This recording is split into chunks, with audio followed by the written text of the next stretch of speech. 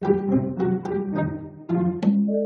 again, Logophiles! Today's word is ready to get into some trouble and maybe even some tomfoolery. The word is shenanigans. That's spelled S-H-E-N-A-N-I-G-A-N-S. Shenanigans is a plural noun that means mischief or prankishness. Here it is used in the New Yorker on April 10th, 2020. One of the new old books I recently took out was The Cat in the Hat by Dr. Seuss, the 1957 classic about two siblings stuck at home and the shenanigans that they get up to. Shenanigans is also used in a not-so-lighthearted manner to refer to deceit or trickery, a use that is more likely to turn up in discussions of politics than children's books. The singular noun shenanigan was originally an Americanism, first appearing in print in two California newspapers, Town Talk based in San Francisco and Spirit of the Age in Sacramento in the mid-1850s toward the end of the California Gold Rush.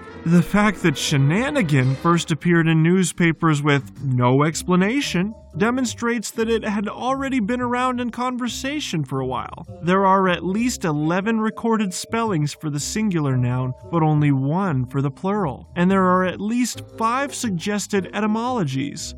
As might seem fitting for such a trickster of a word, the true story of shenanigan's origins are not clear. To see what else this word is up to, visit Word of the Day by Dictionary.com.